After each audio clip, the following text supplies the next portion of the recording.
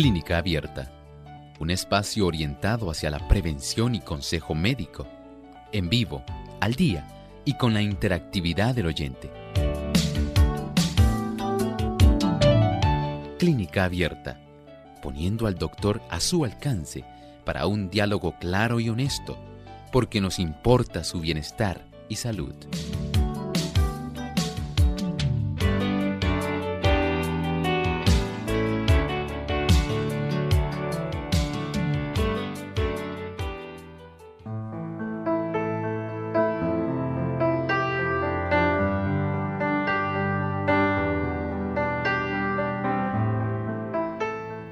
Es una enfermedad crónica de la piel. Causa protuberancias dolorosas parecidas al acné que se forman debajo de la piel. Hoy en Clínica Abierta, hidradenitis supurativa.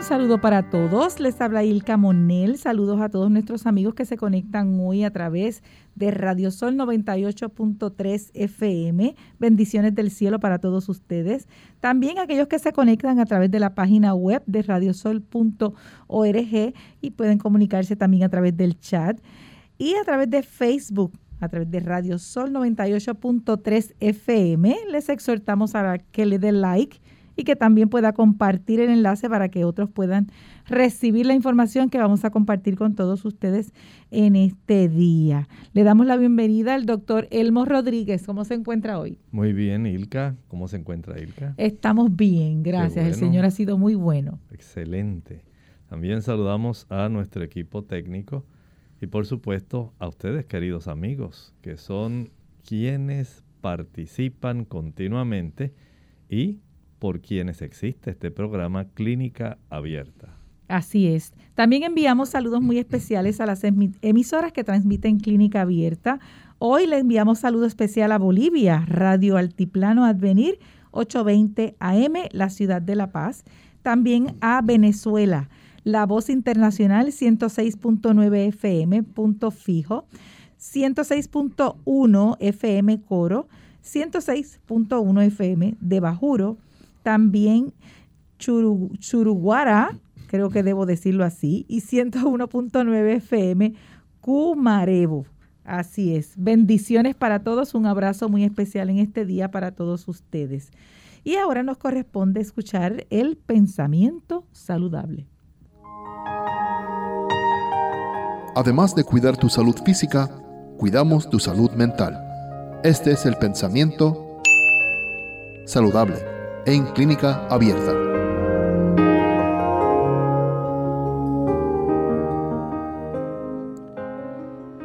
La limpieza escrupulosa es esencial para la salud del cuerpo y de la mente. El cuerpo elimina continuamente impurezas por conducto de la piel, cuyos millones de poros se obstruyen pronto por la acumulación de desechos si no se la limpia por medio de frecuentes baños.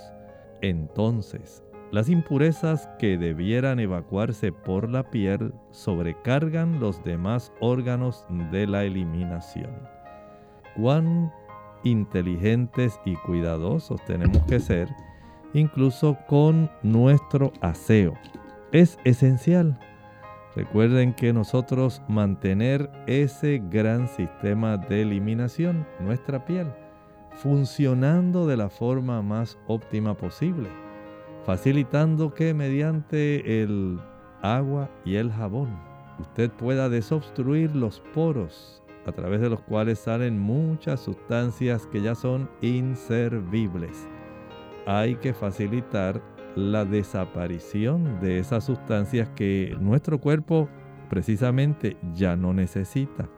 El hecho de que podamos eliminar ese tipo de sustancias de nuestra superficie corporal y, por supuesto, volver a ataviarnos nuevamente con prendas limpias. No vaya otra vez a vestirse con prendas sucias, prendas que ya están cargadas de desechos, de sudoración, porque no deseamos que se pueda reabsorber una buena cantidad de sustancias que ya no le son útiles al cuerpo. Procure usted ser muy sabio. Báñese diariamente, vístase limpio diariamente. Muchas gracias, doctor, por ese pensamiento tan importante que debemos tener en consideración en nuestras vidas. Muy bien, ya después de haber saludado a nuestros amigos, aquellos que se conectan a través de otras emisoras en el área internacional, ya estamos listos para comenzar el tema de hoy, que como les mencionamos al principio del programa, es hidradenitis supurativa. ¿De qué se trata esto, doctor? Estamos hablando de una condición crónica de la piel donde de una manera especial los conductos que se encargan de mantener el pelo, los folículos pilosos, recuerde que usted tiene folículos porque tiene pequeños vellitos en diversas áreas del cuerpo, no solamente en la cabeza, y cuando se obstruyen, las bacterias facilitan que esto se desarrolle formando abscesos parecidos al acné. Claro, el acné es algo muy sencillo en comparación a lo que ocurre con la hidradenitis supurativa, donde aquí se desarrollan protuberancias. No es solamente una pequeña pustulita. Estamos hablando ya de áreas que se agrandan bastante y por supuesto van a doler bastante. Así que esta condición crónica de la piel es más bien una infección localizada que facilita el desarrollo de estas protuberancias. ¿Cuál entonces será la causa de la hidradenitis supurativa? Bueno, ya hemos reconocido que aunque se desconoce por qué se obstruyen tan frecuentemente, especialmente en muchas personas, hay personas que padecen de esto continuamente y logran ellos recurrir a diversos métodos para atenderse esta situación. Se reconoce que hay algunas causas que tienen que ver con la genética, hay otras causas que tienen que ver con el medio ambiente. En otros casos se ha podido identificar que hay factores hormonales que desempeñan una intervención en este tipo de situación. Hay genes que se han podido identificar también, pero generalmente, tal como estábamos explicando hace un momento, cuando se obstruye ese conducto, recuerde que asociado a nuestro pelo, ya sea el de la cabeza, ya sea el que usted tiene, digamos, en la región del pecho, en sus brazos, siempre hay un conducto. Ese conducto está también asociado con una glándula de sebo. Y por ahí se facilita que ese sebo pueda facilitar la lubricación del vellito. Ese sebo es muy importante, pero recuerde que también hay glándulas de sudor que están asociadas. De tal forma que cuando ese sebo o por alguna otra razón se obstruye ese folículo que está asociado a la raíz y al inicio del tallo del cabello o de los vellitos, si se obstruye, las bacterias que normalmente habitan en nuestra piel, se les va a facilitar el poder ellas alimentarse de sebo y comienza entonces un proceso de reproducción bacteriana en un ambiente cerradito que a su vez le brinda a esta bacteria la oportunidad para ella poder reproducirse, para ella multiplicarse. Y en ese ámbito que le facilita todo el microambiente necesario para que esta bacteria pueda ejercer esas funciones reproductivas, se va desarrollando un problema. Comienza entonces a desarrollarse acúmulos de pus. La persona comienza a notar que tiene ahí como un granito. Ese granito se ve un poquito amarillito, pero a diferencia del acné, este granito sigue creciendo y sigue creciendo y sigue creciendo y queda sencillamente la colección de pus queda atrapada en esa área. Esto puede ocurrir, por ejemplo, puede ocurrir en las axilas, puede ocurrir a nivel de la ingle también. Son áreas donde tiende esto a manifestarse de una manera mucho más dolorosa, mucho más clínica, que puede preocupar a la persona.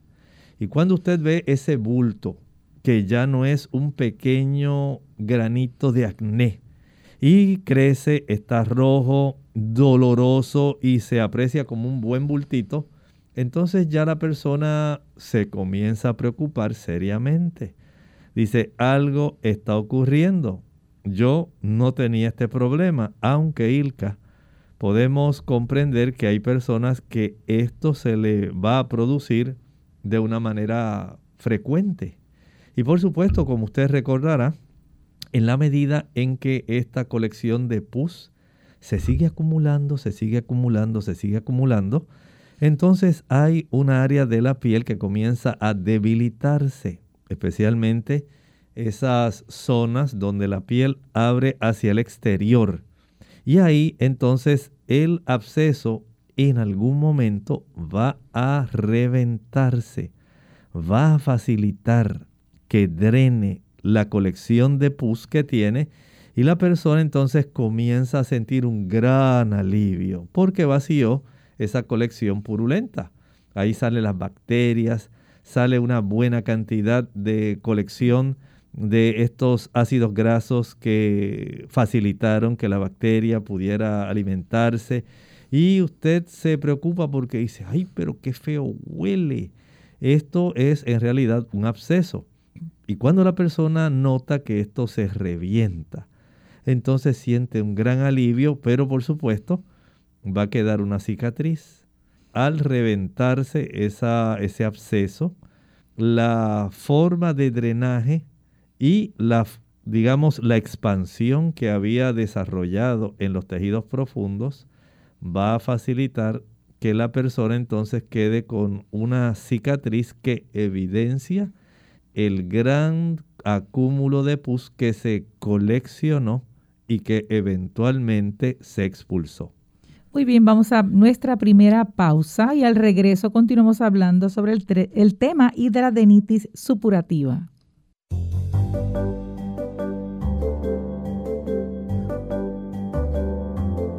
Prevención es salud. Infórmate y aprende.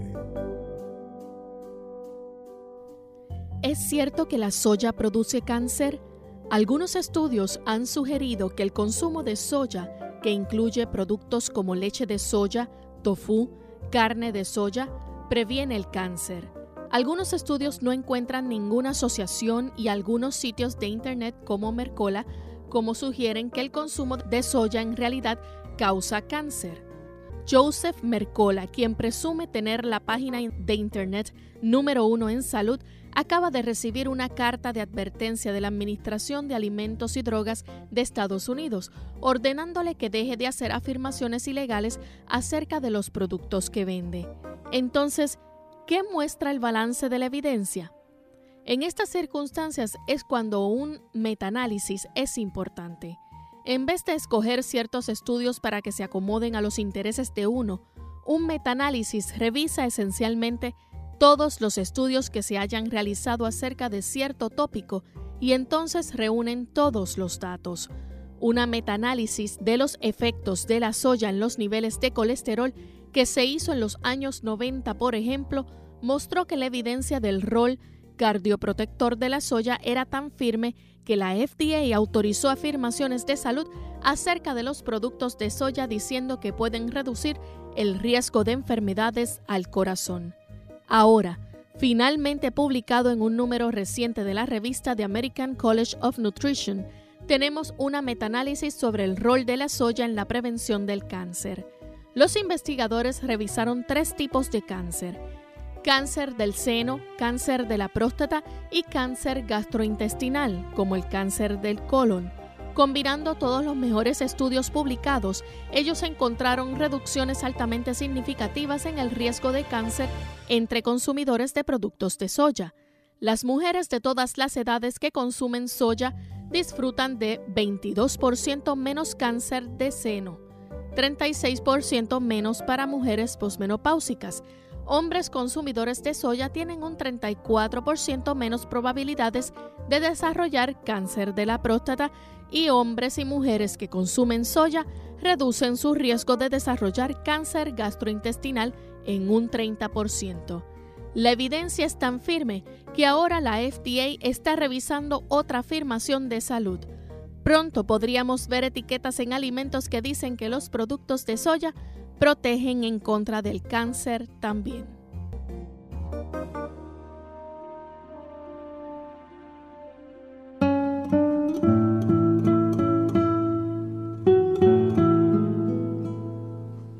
Es imposible resignarse a reptar cuando uno ha nacido con el impulso de volar.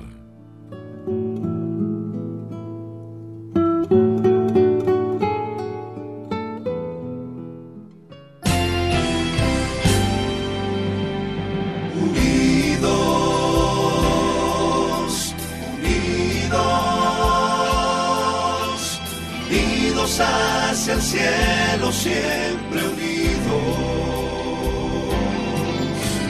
unidos, unidos,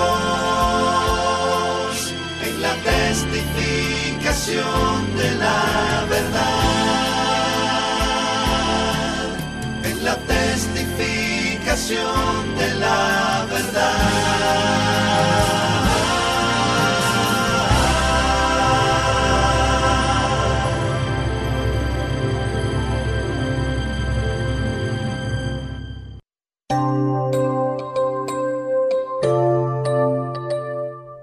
Continuamos en Clínica Abierta. Hoy estamos hablando del tema hidradenitis supurativa. Ya hemos visto de qué se trata. También hablamos de las causas y hablamos también un poquito acá fuera del aire de que no es causada por una mala higiene y no se puede transmitir a otros, ¿verdad, doctor? Así es. O sea, aquí estamos hablando de una situación que, aunque en algunas personas tiene motivos más bien genéticos, en otros pudiera haber algunos motivos ambientales, hormonales, pero generalmente es más bien de tipo infeccioso. Y desde ese ángulo, entonces podemos comprender que esta persona va a estar desarrollando este tipo de formaciones que a veces son pequeñitas, pero que son dolorosas. Son protuberancias, esa es la clave. No piense que es solamente como un comedón, como un acné. Sí puede haber cierto desarrollo de ese tipo de lesiones dermatológicas como las que estamos mencionando, pero en términos generales podemos decir que es más bien parecido a un absceso, es más parecido a eso, es más parecido a un forúnculo, pero no es necesariamente un forúnculo. Ahí, por ejemplo, en este tipo de situación, puede asociarse, puede ir juntamente con otras lesiones. Por ejemplo, puede haber espinillas negras que se aparecen en áreas pequeñas con hoyitos en la piel, pero estas generalmente aparecen en otra forma, más bien ocurren en pares, mientras que la hidradenitis supurativa no. Esta puede aparecer en la axila, puede aparecer en la ingle, puede ubicarse, por ejemplo, en los glúteos también, es frecuente. Y de esta manera, pues las personas, ya usted notará que tener una zona como esta, especialmente donde la piel se roza, como en las axilas, en las mamas, en la zona inguinal, en la zona glútea. Entonces, esto es algo que es sumamente doloroso, preocupante y que lamentablemente puede provocar túneles debajo de la piel, hace como unas fístulas, y puede también dejar unas tremendas cicatrices. Wow, debe ser muy incómodo. Bueno, quisiéramos saber entonces quiénes están en riesgo de tener esta afección. Generalmente son damas las que tienen un mayor riesgo de desarrollar este tipo de lesión dermatológica crónica. Y esto generalmente tiende a ocurrir después de la pubertad. Por eso hay cierta relación que se ha podido detectar con el asunto de las hormonas. Lamentablemente esto va en algunas personas a repercutir porque pudiera haber algunos antecedentes familiares que entonces pudieran utilizarse, ¿verdad?, como para que la persona pueda tener ese preconocimiento de lo que está ocurriendo. Y dice, bueno, es que mi papá padecía de esto, mi abuelo. Pudiera haber cierto tipo de esa tendencia. En algunos casos sí puede, como dijimos, relacionarse con algún aspecto genético. Pero en otras personas se relaciona más con el sobrepeso, con la obesidad e incluso se ha relacionado también, Ilka, con aquellas personas que les gusta fumar. Si la persona tiene este tipo de dependencia al tabaquismo, recuerde que con el tabaquismo, al usted ingerir tantas toxinas que el cuerpo tiene que disponer de ellas. El cuerpo no se puede quedar con cerca de más de 4,000 diferentes tóxicos que usted está ingresando cada vez que usted inicia la combustión de un tabaco, de un cigarro, de un cigarrillo, que usted mastica tabaco. Usted está ingresando esa cantidad de sustancias, pero más cuando usted lo enciende. De esta manera, usted facilita esto y el cuerpo entonces se ve abrumado. Tanta cantidad de sustancias que han ingresado al cuerpo, a la corriente sanguínea, y el cuerpo ahora tiene que disponer de ellas porque ninguna de ellas alimenta, ninguna de ellas le da energía, ninguna de ellas tiene vitaminas, no hay minerales, no hay ácidos grasos, no tiene ahí aminoácidos, no hay glucosa, solamente son toxinas o venenos. Y el cuerpo entonces se desespera. ¿Y qué voy a hacer con tanta toxina? ¿Cómo lo voy a manejar? Trata de enviar algunas por la vía del hígado para que el hígado pueda entonces manejarlas, pueda tratar de disolver una buena cantidad de estas sustancias en los líquidos biliares, de tal manera que puedan ser desechadas del cuerpo de una manera que sea segura, fácil y rápida. Otras, el cuerpo las tiene que disolver a través de los líquidos, especialmente la orina, como ocurre principalmente con la nicotina, que afortunadamente es bastante fácil eliminarla por la vía renal, la vía urinaria. Y otras pues quedarán circulando y tratarán de poder el cuerpo disponer de ellas de una forma que pueda ser también eficaz, deshacerse, porque el cuerpo no quiere los venenos por nada del mundo. Lamentablemente esto va a afectar también el sistema inmunológico. Siempre que usted fume, usted afecta a su sistema inmunológico.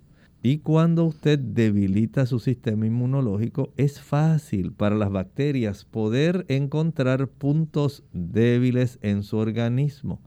Esos puntos débiles, en este caso, por motivos genéticos, por la facilidad que usted le está dando en introducir estos toxinas en el cuerpo mediante el tabaco, usted facilita que las bacterias se ingresen dentro de esos folículos, se reproduzcan y puedan entonces desarrollar este tipo de afección supurativa muy dolorosa. Esto, por supuesto, no ocurriría o usted no le daría la ventaja si usted no fumara. Y a nadie le gustaría tener, como ocurre con estas damas especialmente que desarrollan este tipo de absceso, no les gustaría ver las diferentes cicatrices que deja, porque son cicatrices que no son estéticamente muy deseables y especialmente en la zona inguinal y en la zona axilar. muy bien. Vamos entonces a hablar, doctor, brevemente, antes de la pausa, algunos síntomas de esta condición. Bueno, piense usted en una masa que a usted le esté creciendo, que sea dolorosa, que usted sabe que es ese bultito, empezó pequeñito, comienza tal vez como un guisante debajo de la piel y persiste por, escuche esto, semanas o meses. Posteriormente puede formarse un bultito más grandecito, generalmente en áreas donde hay más sudor. Esto es algo bastante distintivo. Sí se observa más en esas áreas, especialmente, como dijimos, axilas e ingles.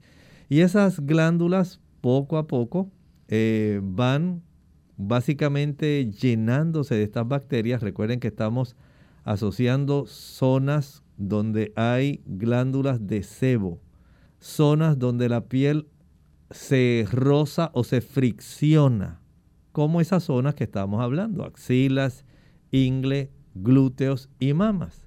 Algunos bultos de estos, algunas de estas, digamos, masas que van creciendo, que es la colección de pus, se van a agrandar y entonces se rompen, drenan pus con mal olor, y esto es un dato distintivo. Recuerden que tenemos una buena cantidad de bacterias con muchas células muertas. Hay una gran cantidad de células blancas que han llegado para combatir las bacterias.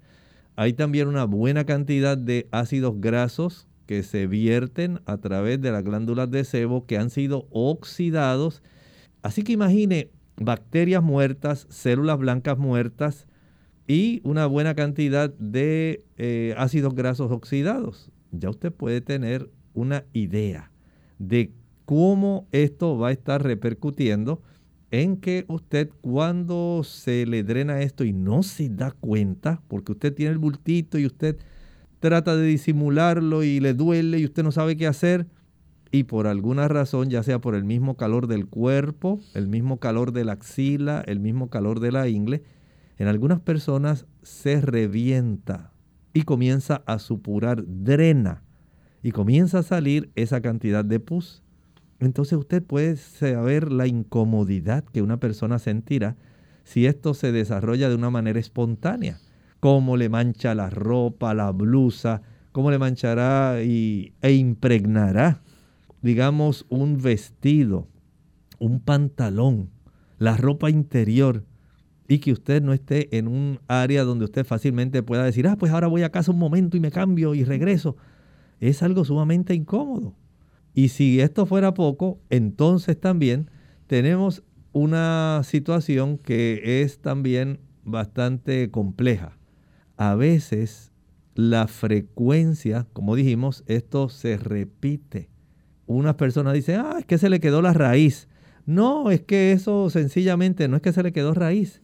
Es que sencillamente usted ya tiene o una tendencia genética o un tipo de situación ambiental, o sencillamente hay otros factores hormonales o bacterianos que van a facilitar que la persistencia en el desarrollo de este acúmulo de protuberancias dolorosas, de abscesos, pueda entonces facilitar que se vayan creando túneles que conectan esos bultitos debajo de la piel, y estas heridas cicatrizan muy lentamente si acaso ocurren, y drenan no solamente pus, también pueden drenar sangre. Así que vea usted qué situación tan incómoda para una persona que tiene este tipo de situación que se está desarrollando, este tipo de lesión crónica. Por eso estamos hablando, esto no es solamente como un acné, que usted se lo apretó, lo vació y como era pequeñito, usted dice, pues salió un poquito de pus, ya. No, en este caso las colecciones son más abundantes y por supuesto al abrirse van a drenar ese líquido. Recuerde, estas sanan muy lentamente y lamentablemente pues algunas personas vuelven y lo repiten, o sea que estamos hablando de una situación que, aunque afortunadamente en muchas personas solamente ocurre en la pubertad y ahí desaparece, hay otras personas que les resulta más crónico el asunto y continúan repetitivamente padeciendo esta condición. Vamos a nuestra segunda pausa y cuando regresemos vamos a seguir hablando sobre hidradenitis supurativa y les recordamos que pueden hacer sus llamadas para hacer preguntas desde ahora y además también hacer sus preguntas a través de Facebook, Radio Sol 98.3 FM. Regresamos en breve. Cáncer de la piel. Hola, les habla Gaby Zabalúa Godard con la edición de hoy de Segunda Juventud en la Radio, auspiciada por AARP. Los latinos venimos en todos los colores y es el color lo que nos hacía pensar que estábamos asegurados contra el cáncer de la piel. Seguramente los latinos que son rubios con ojos claros saben que están a riesgo de contraer cáncer de la piel si sufren de quemaduras de sol, pero muchos hispanos creemos que la piel trigueña nos protege. Un estudio de la Universidad de California del Sur advierte que los latinos están siendo diagnosticados con melanoma, el peor tipo de cáncer de la piel, y se les está encontrando tumores grandes. Las personas con tumores más pequeños o más nuevos sobreviven unos 10 años, pero las personas que tienen tumores grandes solo tienen un 40% de posibilidades de sobrevivir. Aunque el número de latinos diagnosticados aún sigue siendo bajo, la tasa se ha triplicado en los últimos 15 años. Los investigadores creen que los latinos generalmente no conocen los factores de riesgo. Miles Cockburn, el autor del estudio, dice que hay que dar publicidad a esta información para que la gente pueda aprender a hacerse su propio examen y someterse a una revisión médica. El patrocinio de AARP hace posible nuestro programa. Para más información, visite www.aarpsegundajuventud.org www.aarpsegundajuventud.org.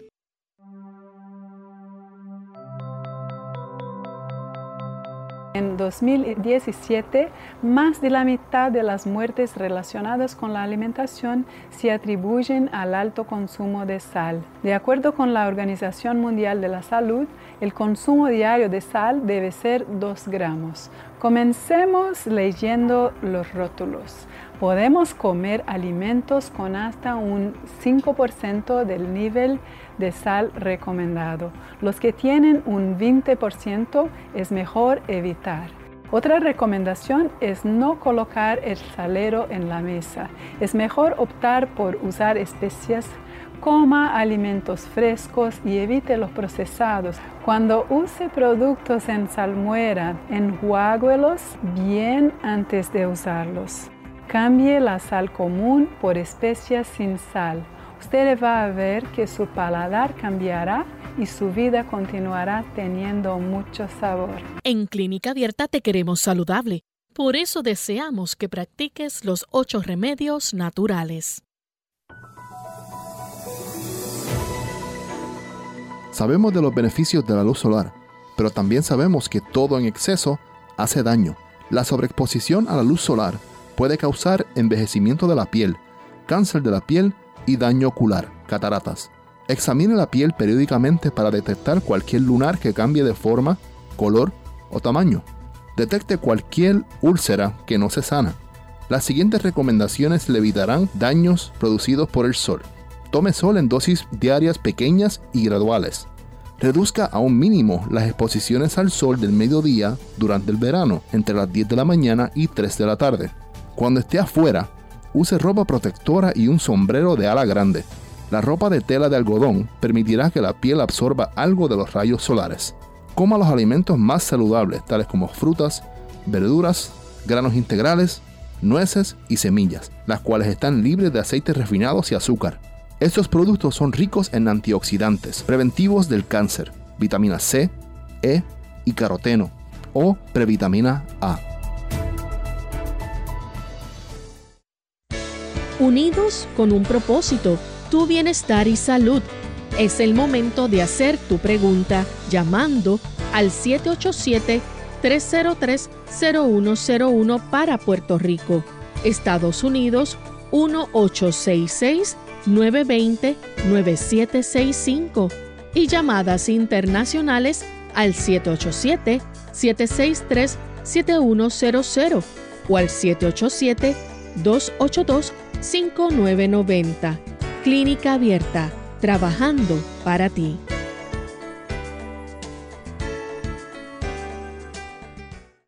Clínica Abierta. Continuamos aquí en Clínica Abierta. Les recordamos que puede hacer su llamada a través de los números en Puerto Rico 787-303-0101. En Estados Unidos 1-866-920-9765.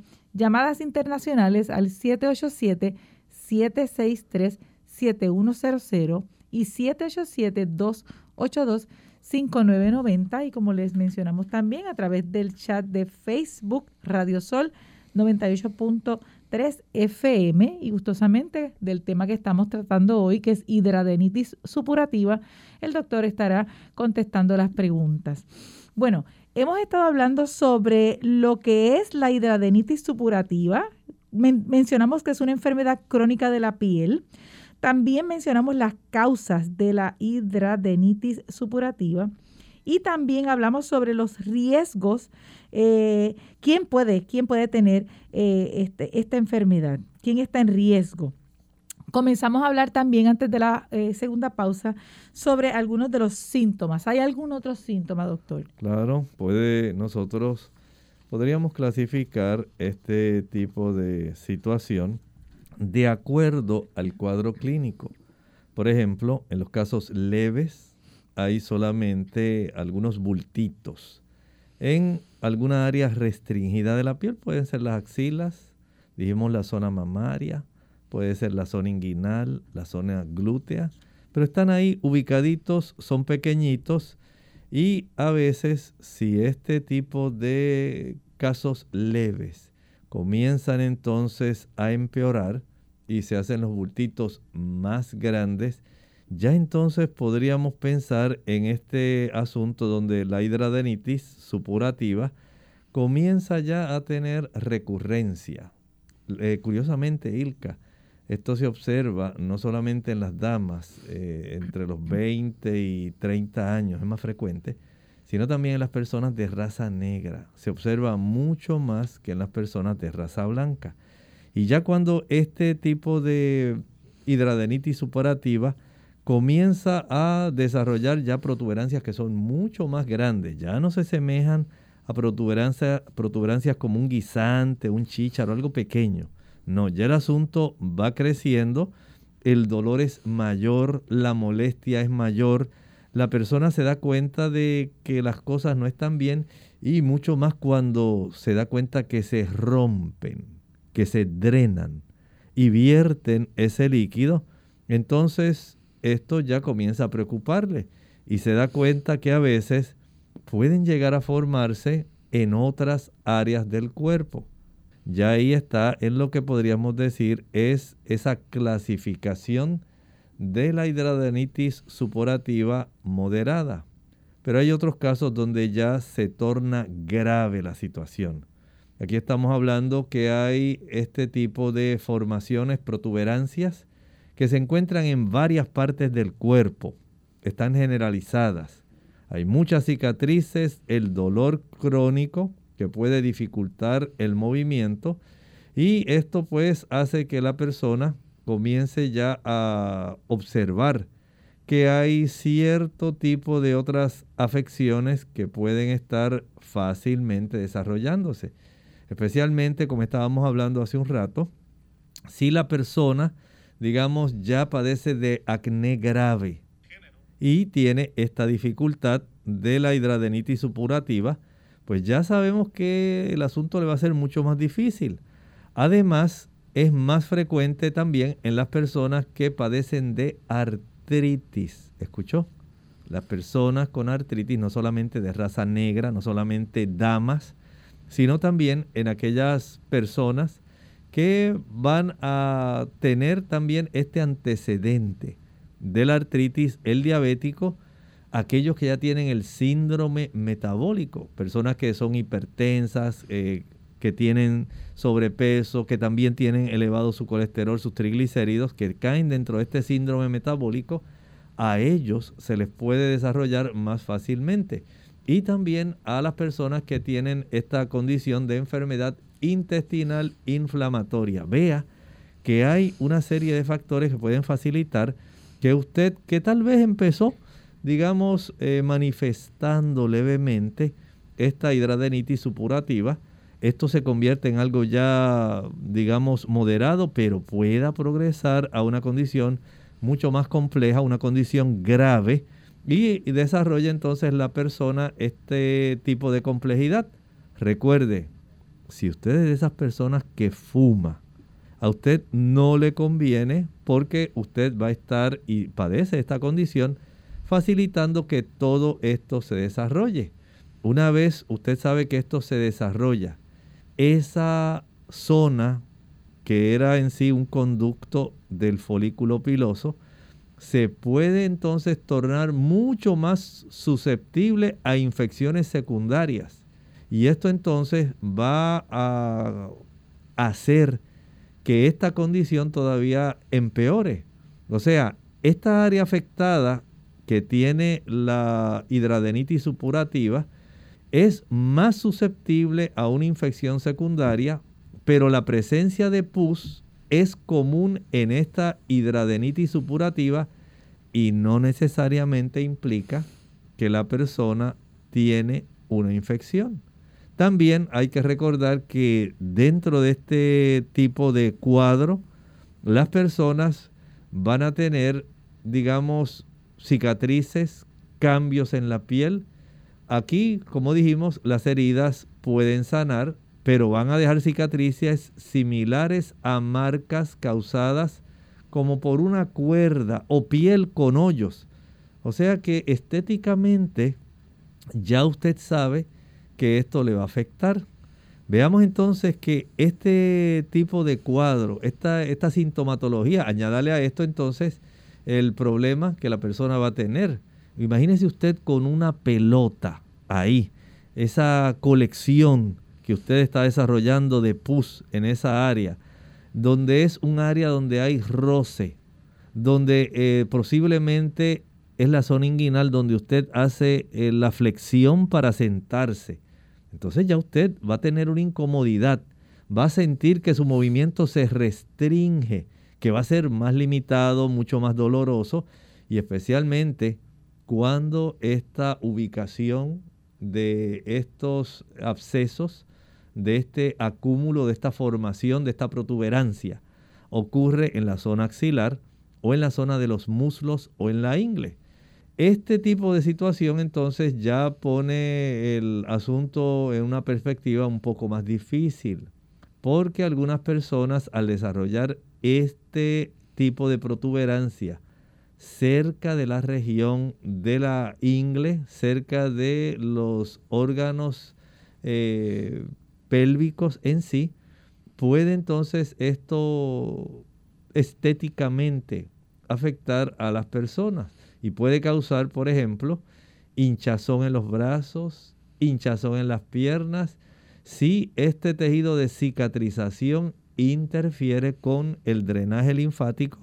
Entonces esto va a estar facilitando ese tipo de hinchazón anormal, no porque sea una condición que la misma protuberancia haya causado, sino que al cicatrizar y afectar alguna de las áreas de los conductos por donde corre la linfa, esa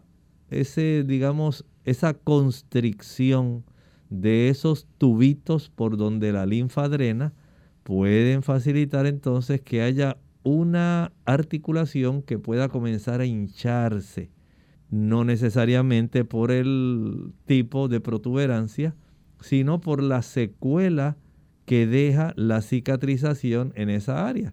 Y añádale a esto entonces el efecto psicológico, el asunto de la vergüenza, de tener que salir en público porque esto me causa ansiedad, depresión. Imagínate que se me reviente este tipo de protuberancia delante de la gente y que se me manche y que ellos piensen que es otra cosa.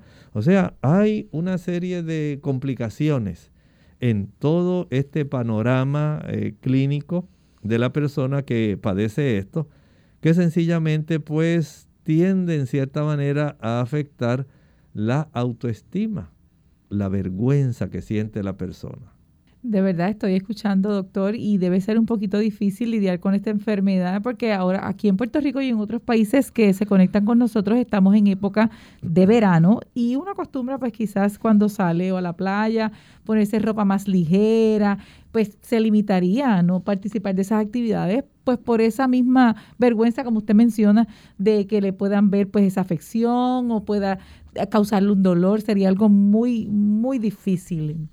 Pero seguimos entonces hablando sobre la hidradenitis supurativa. ¿Cómo se diagnostica, doctor? Bueno, en realidad no hay una prueba específica que yo diga, pues me voy a hacer un estudio de sangre para saber que yo tengo hidradenitis supurativa. No, eso no existe, eso así.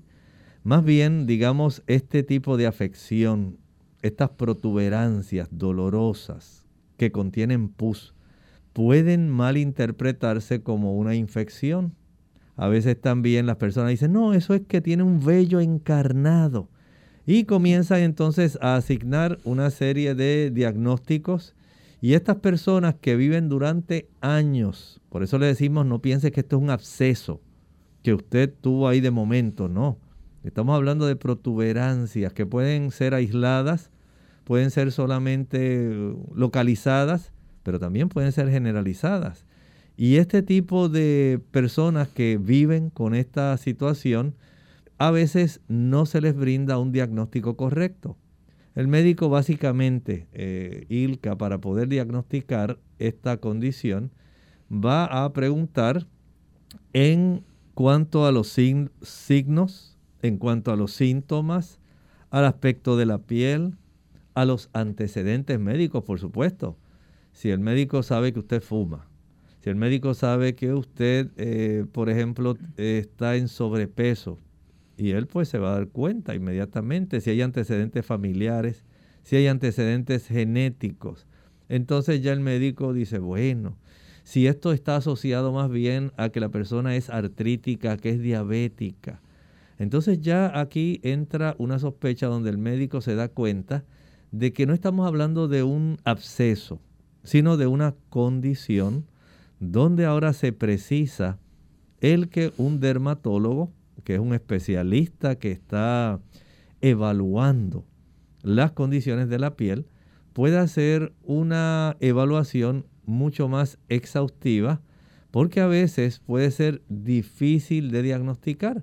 Como no existen ningún tipo de pruebas de laboratorio, y si hay pus o hay secreción, entonces el médico pues puede decir, bueno, yo voy a tomar una muestra de esta secreción para analizarla en un laboratorio y saber definitivamente qué es lo que está ocurriendo.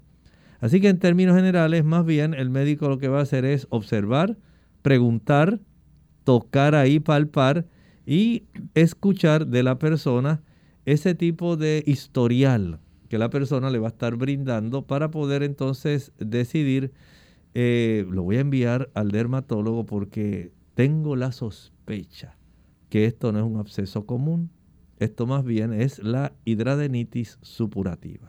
Quizás hay alguna persona que como yo al principio del programa haya pensado en que acá nosotros en Puerto Rico le conocemos algo similar, parecido a algo como nacido.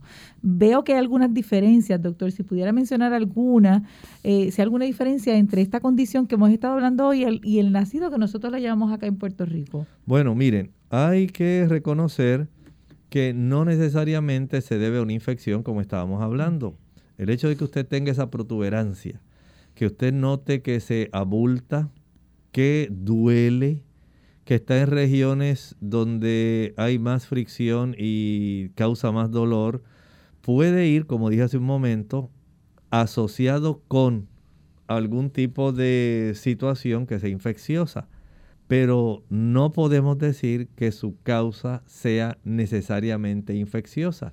Y de ahí entonces hay que tomar esta decisión de saber que tiene que ser referido a un especialista para poder entonces diagnosticar de acuerdo a lo que se está observando, analizar esa piel. A veces hay que tomar, digamos, una muestra de esa piel, una biopsia, si esto es posible, para entonces determinar que sí, esta persona tiene unos cambios en el tejido de la piel histológicos que pueden entonces dar una mayor semejanza a este tipo de situación.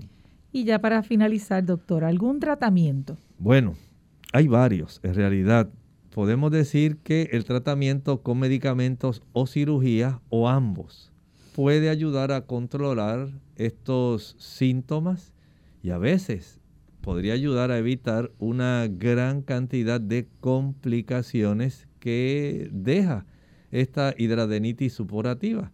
Hay que hablar con el médico porque él puede dar a la persona el beneficio de una multiplicidad de tratamientos de acuerdo a la condición. Por ejemplo, hay personas que van a requerir antibióticos. Algunos pueden ser antibióticos tópicos. Son los antibióticos, por ejemplo, que se aplican sobre la piel. Usted tal vez ha comprado algún ungüento y ya los conoce y dice, sí, doctor, ahí me recetaron un triple antibiótico. Así que si los síntomas son leves, algunas personas podrían controlarse con un antibiótico tópico. A veces viene en forma de gel o gel o vienen líquidos. Y esto podría ayudar en esa situación cuando son leves. Ahora, si ya tenemos la enfermedad que está mucho más extendida, entonces ya el dermatólogo o el médico le van a decir, no, esto no es suficiente con que usted aplique ese antibiótico tópico. Esto ya requiere antibióticos orales. A veces puede requerirse la doxiciclina. En otras ocasiones puede ser la clindamicina, la rifampicina. Puede haber una combinación. Todo depende de la frecuencia, las complicaciones que se generen. Estas personas que tienen esta enfermedad grave podrían necesitar antibióticos durante meses. Recuerde que estamos hablando de situaciones donde no solamente es algo localizado, no es algo aislado solamente en la ingle o en el pliegue mamario. Pudiera haber situaciones donde hay múltiples en otras áreas del cuerpo. Y esto puede ser que ocurra, digamos, aparece esta semana 1 en la zona axilar, la semana que viene puede desarrollarse en la zona inguinal, en la zona glútea, y puede aparecer y acompañarse de otros tipos de protuberancia en regiones cercanas o en regiones lejanas. Y esto entonces podría requerir este uso de antibióticos de una manera mucho más prolongada. También, Ilka, también se pueden administrar algunos esteroides. Por ejemplo, la triamcinolona. Esto puede ayudar especialmente a reducir la hinchazón y la inflamación de las llagas. A veces se pudiera requerir una terapia hormonal y más recientemente se están utilizando algunos medicamentos biológicos, analgésicos y en los casos más graves, Ilka, la cirugía. Esto ya pues lamentablemente se llega a este tipo de situación cuando ya decididamente el médico dice, no, pues ya se están creando túneles, hay fístulas, hay que debridar con sacabocados, hay que dar terapia láser, hay que hacer una extracción quirúrgica o sencillamente una incisión y un drenaje. Entonces esto lo evalúa el médico y de acuerdo al panorama, al cuadro clínico, a la frecuencia, al historial, él va a decidir qué es o cuál es el tratamiento más adecuado. Excelente información, doctor, que hemos compartido con nuestros amigos en el día de hoy, pero ya hemos llegado ya al final del programa, así que pasamos al pensamiento bíblico. En el pensamiento bíblico que encontramos en el libro de Filipenses, capítulo 1, el versículo 2, nos dice allí, gracia y paz a vosotros de Dios nuestro Padre y del Señor Jesucristo. Escuche usted con atención. Gracia y paz. Hay abundante amor de Dios que desea ser derramado en nuestro corazón. El Señor nos extiende su gracia, su amor inmerecido.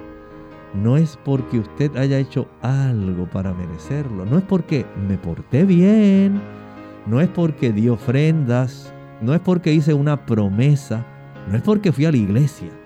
La gracia de Dios se extiende a todos nosotros de una manera gratuita y abundante. La gracia y el amor de nuestro Señor Jesucristo y de Dios nuestro Padre. Ambos nos aman. No es que Jesús tenga que aplacar la ira severa de un Dios que está sumamente enojado contra usted. Así no es el Dios de la Biblia. Tanto el Padre como el Hijo nos aman. Ellos nos extienden la oportunidad de la salvación. Quieren que nuestra vida sea transformada. Quieren ambos perdonarnos. En esto consiste el plan de la redención. ¿Está usted disfrutando de esa gracia y esa paz, del amor de Dios? Hoy es su día de oportunidad, no lo deje pasar. Es totalmente abundante y sobre todo gratuito para usted y para mí. Damos las gracias a nuestros amigos por su sintonía, recordándoles que mañana usted puede hacer su consulta. Les hablaron el doctor Elmo Rodriguez Sosa e Ilka Monel. Hasta entonces.